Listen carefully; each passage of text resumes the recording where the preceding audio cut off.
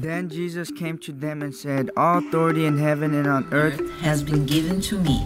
Therefore, go and make disciples of all nations, baptizing them in the name of the Father, and the Son, and the Holy Spirit, teaching them to obey everything I have commanded you. And surely I am with you always to the very end of the age." Welcome to Exploring Missions, connecting mission needs with those equipped by God to meet those needs, across the world or across town. And now, the host of Exploring Missions, Bert Harper. This is Nathan Harper. Thank you for listening to Exploring Missions today, and we hope that God is blessing you. You're noticing God's blessings in your life, that you walk out with Him in His presence, but also in His power as you make Jesus known wherever you go. You know, one time, this was several years ago, I was in a church small group. I was in a small group meeting, and I was visiting as I was a member of the church, but it was a large church, and so my wife and I were visiting the small group because we were trying to find a group that we could connect with, and we didn't really feel like we connected with this group when during the prayer request time, one of the gentlemen said, "Yeah, would you pray for our family? Our son is having to decide which college to go to, which university to attend, and he's having a hard time deciding between Harvard and Yale." And at first I thought it was a joke, because here I am from Northeast Mississippi, and I went to community college, and I didn't end up with a very high GPA after that. So anyway, that was on me. That was not on him, and I'm not sure which school the young man decided to go to. Well, today, as on our program today, we have someone not far from Yale University. Up in New Haven, Connecticut, we have with us Pastor Justin Kendrick. Justin, thank you for being with us this morning. It's an honor to be with you. Thanks for having me. So you're the pastor, a church planter of Vox Church in New Haven, Connecticut. Can you tell us a little bit about yourself and your church and the community there?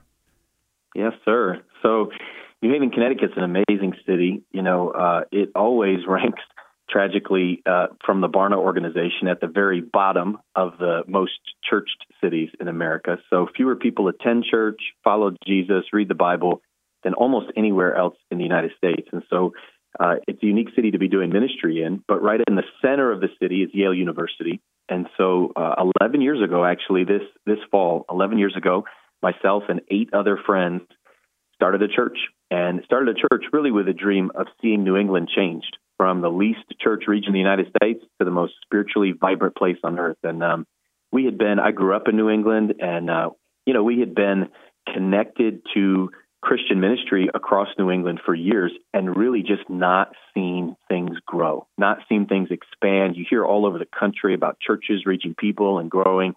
And I think the average church in New England is under 60 people. It's, most church buildings are long past their prime. And this really small group of people just began to pray, seek God, and reach out to some of the most educated, intelligent, incredible people on the planet. Kings and princes from all over the world come to New Haven, live here, get their education here. And the Holy Spirit started to move. And this was 11 years ago now. We are now in 9 different locations. We've planted 9 different churches across New England.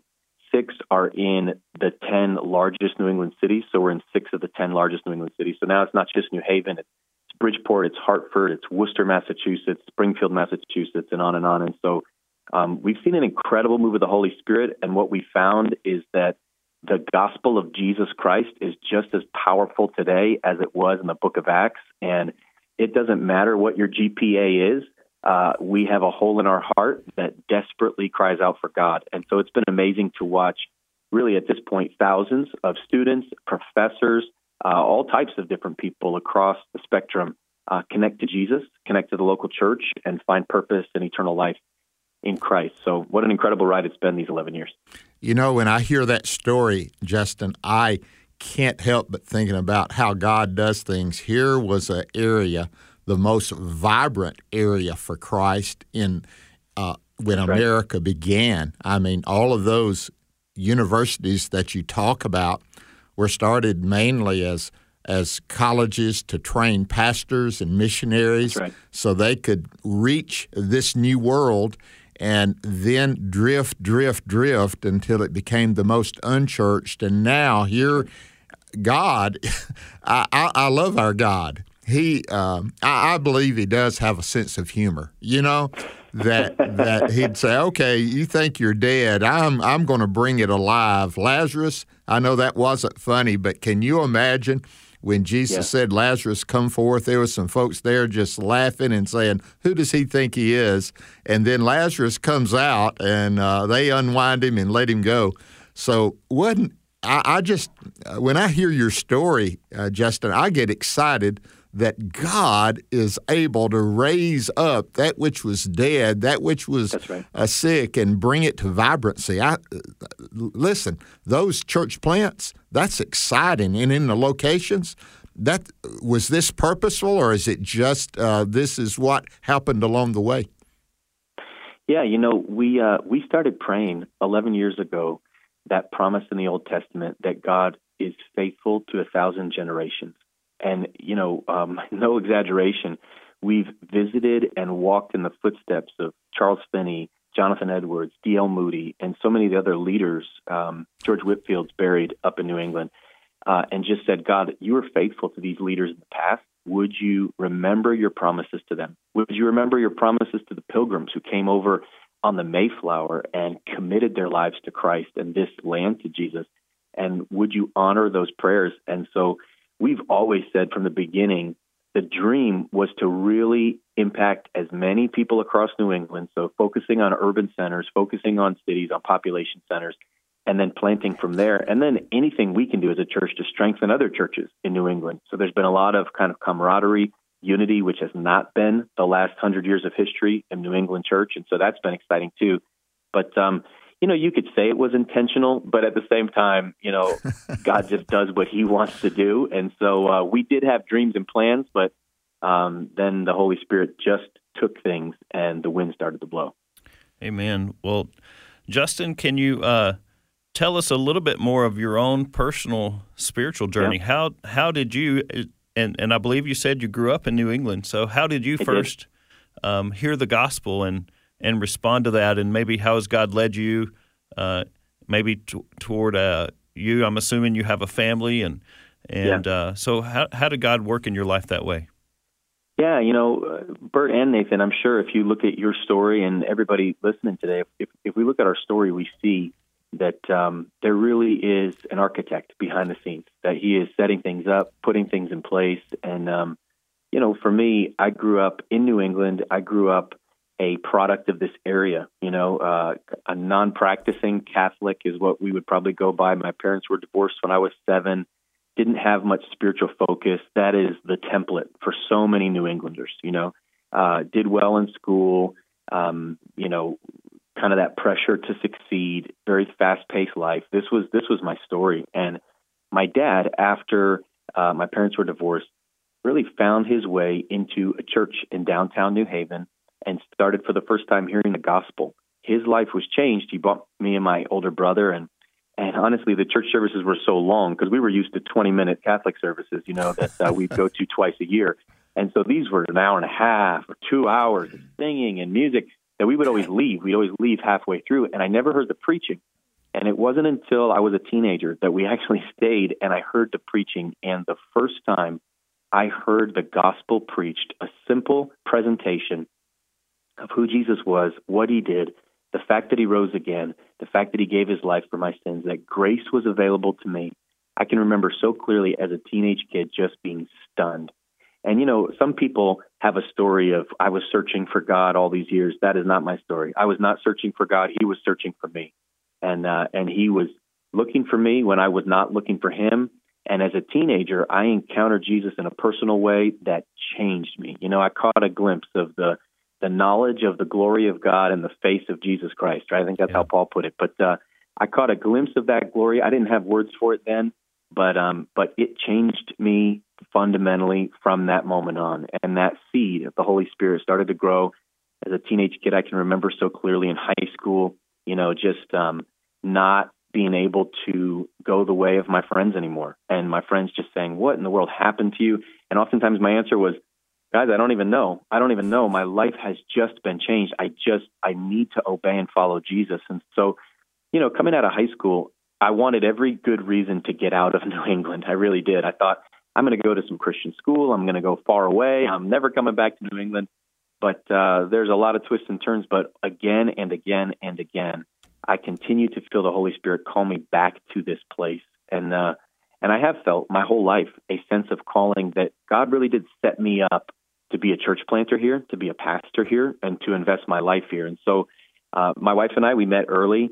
We met I was 15. She had just turned 16. And so, it's young. I have a 15-year-old son now, so it's terrifying to me that that he might be meeting his wife sometime soon. But we dated, 5.5 years, got married out of college, and committed our relationship to Jesus from the beginning. Stayed pure, committed our purity to Christ, and got married. And there's been a favor and a blessing on our home. We have 3 sons, and we have an adopted daughter who has an incredible story herself. She was adopted. She came home with us at 3 days old from our city, from New Haven, born in the city of New Haven. And so she's, still connected with some of her biological family in this area, but we were able to adopt her. And so 4 kids, and just been living out this mission and really trying to figure out, what does it look like to live biblical community in a place like this and see it spread? And so that's just been the joy of our lives. Well, speaking of that biblical community, you've recently written a book, The Sacred Us, and I understand it has some basic principles about living in the Christ community. That's what was so different about the early church, guys. I mean, right. There was nothing like it. The synagogues was different than the community church, and they had a lot of issues that they had to deal with. The women, all of a sudden, they had credibility after they'd come to Christ, and they had not had to deal with that anymore. And even the children, Timothy, from a young child, was learning the scriptures from his mother and his grandmother. So, when you look at the community of Jesus Christ and how we work together, it is an amazing thing. But here's my thoughts on setting this question up about telling us about that.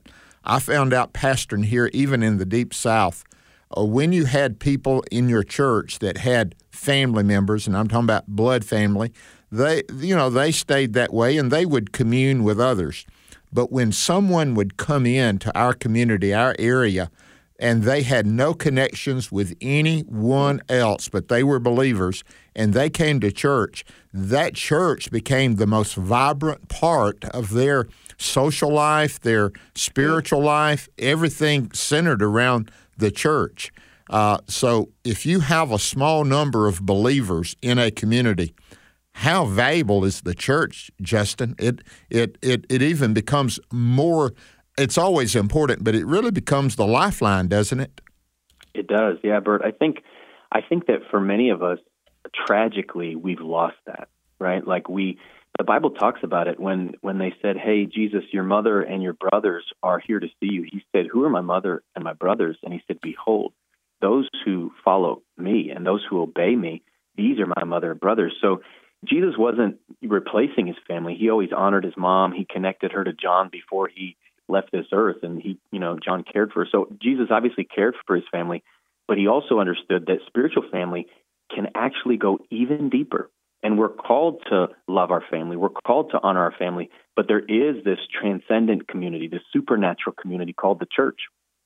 And I think for a lot of us, the church has become something that we maybe attend or a building that we go to, but that real community has been lost. And so I wrote this book with the intention of saying, hey, if we don't know how to build that community, if we want to get back to what the book of Acts described, this daily fellowship, this communion one with another, how do we do it? What are the principles? Because we're a busy people, right? Americans are busy. We've all got our own things going on. But I think that part of it is we have to start to challenge some of this thinking of isolation and individuality and autonomy and I just want to do my thing. That's a very unbiblical, non-Jesus way of thinking about the world. And so the book really challenges some of those ideas around what does it mean to be a Christian? Is it just a personal relationship with Jesus?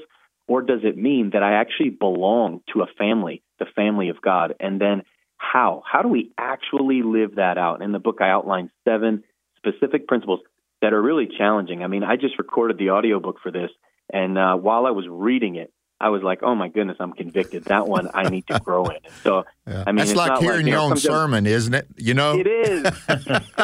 It's like, well, when it's God's truth, it goes beyond you, and, you don't arrive, and so it just outlines 7 specific principles that when they are practiced, biblical community grows. And I think right now, especially, we need handles for this. People are hungry for community, and we need to go, all right, what do we need to do to get back to this? And so that's why I took the space and said, I want to get this down on paper and hopefully help some people focus back on what community could look like. So we're speaking with Justin Kendrick today from New Haven, Connecticut. He's the lead pastor. He's a church planter. The church where he pastors is called Vox Church, and it's near Yale University there in New England. He's also an author of the book, The Sacred Us. And Justin, real quickly, and I want to ask a follow-up question, but first, how can our listeners connect with you, maybe find more information about how to purchase and read this book? Yeah, thesacredus.com is the website we set up just to get people free resources. And so there's a small group study, there's videos, there's all kinds of information just about how do I start to really grow biblical community, in my circle, in my small group, in my church. What principles can I start to apply? So thesacredus.com, everything's on Amazon, of course, and you can buy the book there as well. But that's a good place. And then voxchurch.org is the place that we resource all of this from our church. So we try to make as much as possible just free. The goal is just to help the church, help Christians reconnect, build deeper relationship. Awesome. So I want to ask you a question about the book, The Sacred Us, and just reading a short description of it. I came across one of the principles that you discuss, talking about proximity that provides opportunity. And I was thinking about your work there as a church planter and a pastor, but also just in general the mission that God has called all of us to live on and to be a part, how we're sent out people. And this idea of proximity is greatly important to seeing people around us hear the good news, experience the good news of Jesus, and to follow him as a disciple. Can you speak to that a little bit about what do you mean proximity that provides opportunity? Yeah, absolutely. I think we are living in a world that is more connected than ever in our digital contacts, in our phones, in our Zoom meetings, in our emails, and everything else, and yet at the exact same time, more distant than ever. And so, you get into a elevator with some people you don't know, and the natural inclination of every one of us is to grab our phone and stare at it till that little thing dings and we walk out, right? And so we don't know how to be present. We don't know how to actually engage the people around us and actually be available. And so, I think most people, if you say, hey, do you have anyone that you would drive across the country for just to be next to them? I think most people would say, yes, I have a couple people like that. But then the follow-up question is, well, have you ever done that? And I think most people in theory think, hey, I'd be there for you. But then in practice, I'm too busy. I got too much going on. And I think one of the keys is that opportunity for spiritual growth, opportunity for deep relationship, opportunity for knowing God happens when we're together. And so, the Bible's clear about it, right? Don't forsake the gathering together. Obviously, it's talking about these church gatherings, but at that time, the church gathering was very often a small group, someone over your house, doing communion together over your table. And so relationship, community, it all starts with prioritizing space, to simply say, hey, I'm going to make space in my time. And it's fun in my life because, I think a lot of people, we have space for football practice and school and, everything else. And, for parents, your child has like a 0.002% chance of being a professional athlete, right? And a 100% chance of standing before Jesus one day. And so I think we just need to prioritize the space with other Christians unto spiritual growth. And so proximity, that's what it's all about. I love in the Greek language, you've got these 4 words for love. And C.S. Lewis made this famous. A lot of people have heard of this, right? You've got romantic love, you've got friendship love, you've got God love, agape love. Those are wonderful, but I think the one that's often forgotten is storge love. And storge love is love for people you didn't choose, but people that through time together you grew to love. And so it's the love that a brother has for his sister, or a mom has for her son. We choose our spouse, but our kids, God just gives us what he gives us. And we have to learn to love them. And that's what the church is supposed to do. We're supposed to learn to love people just by creating the space to be together. And sometimes it's the one that you didn't think you'd ever love, that if you just take some time and space, the opportunity arises and you learn to love them and to grow. So that's where community starts. It starts by just getting in the same space together. When I hear you discuss this, 2 words came to my mind: accidentally and purposefully. I think a lot of folks want to live, quote, accidentally. Well, whatever happens will happen, and I'll deal with it then, and so forth. But the Bible talks about it, and of course the great book Rick Warren wrote, The Purpose-Driven Life. But it really hit me purposeful.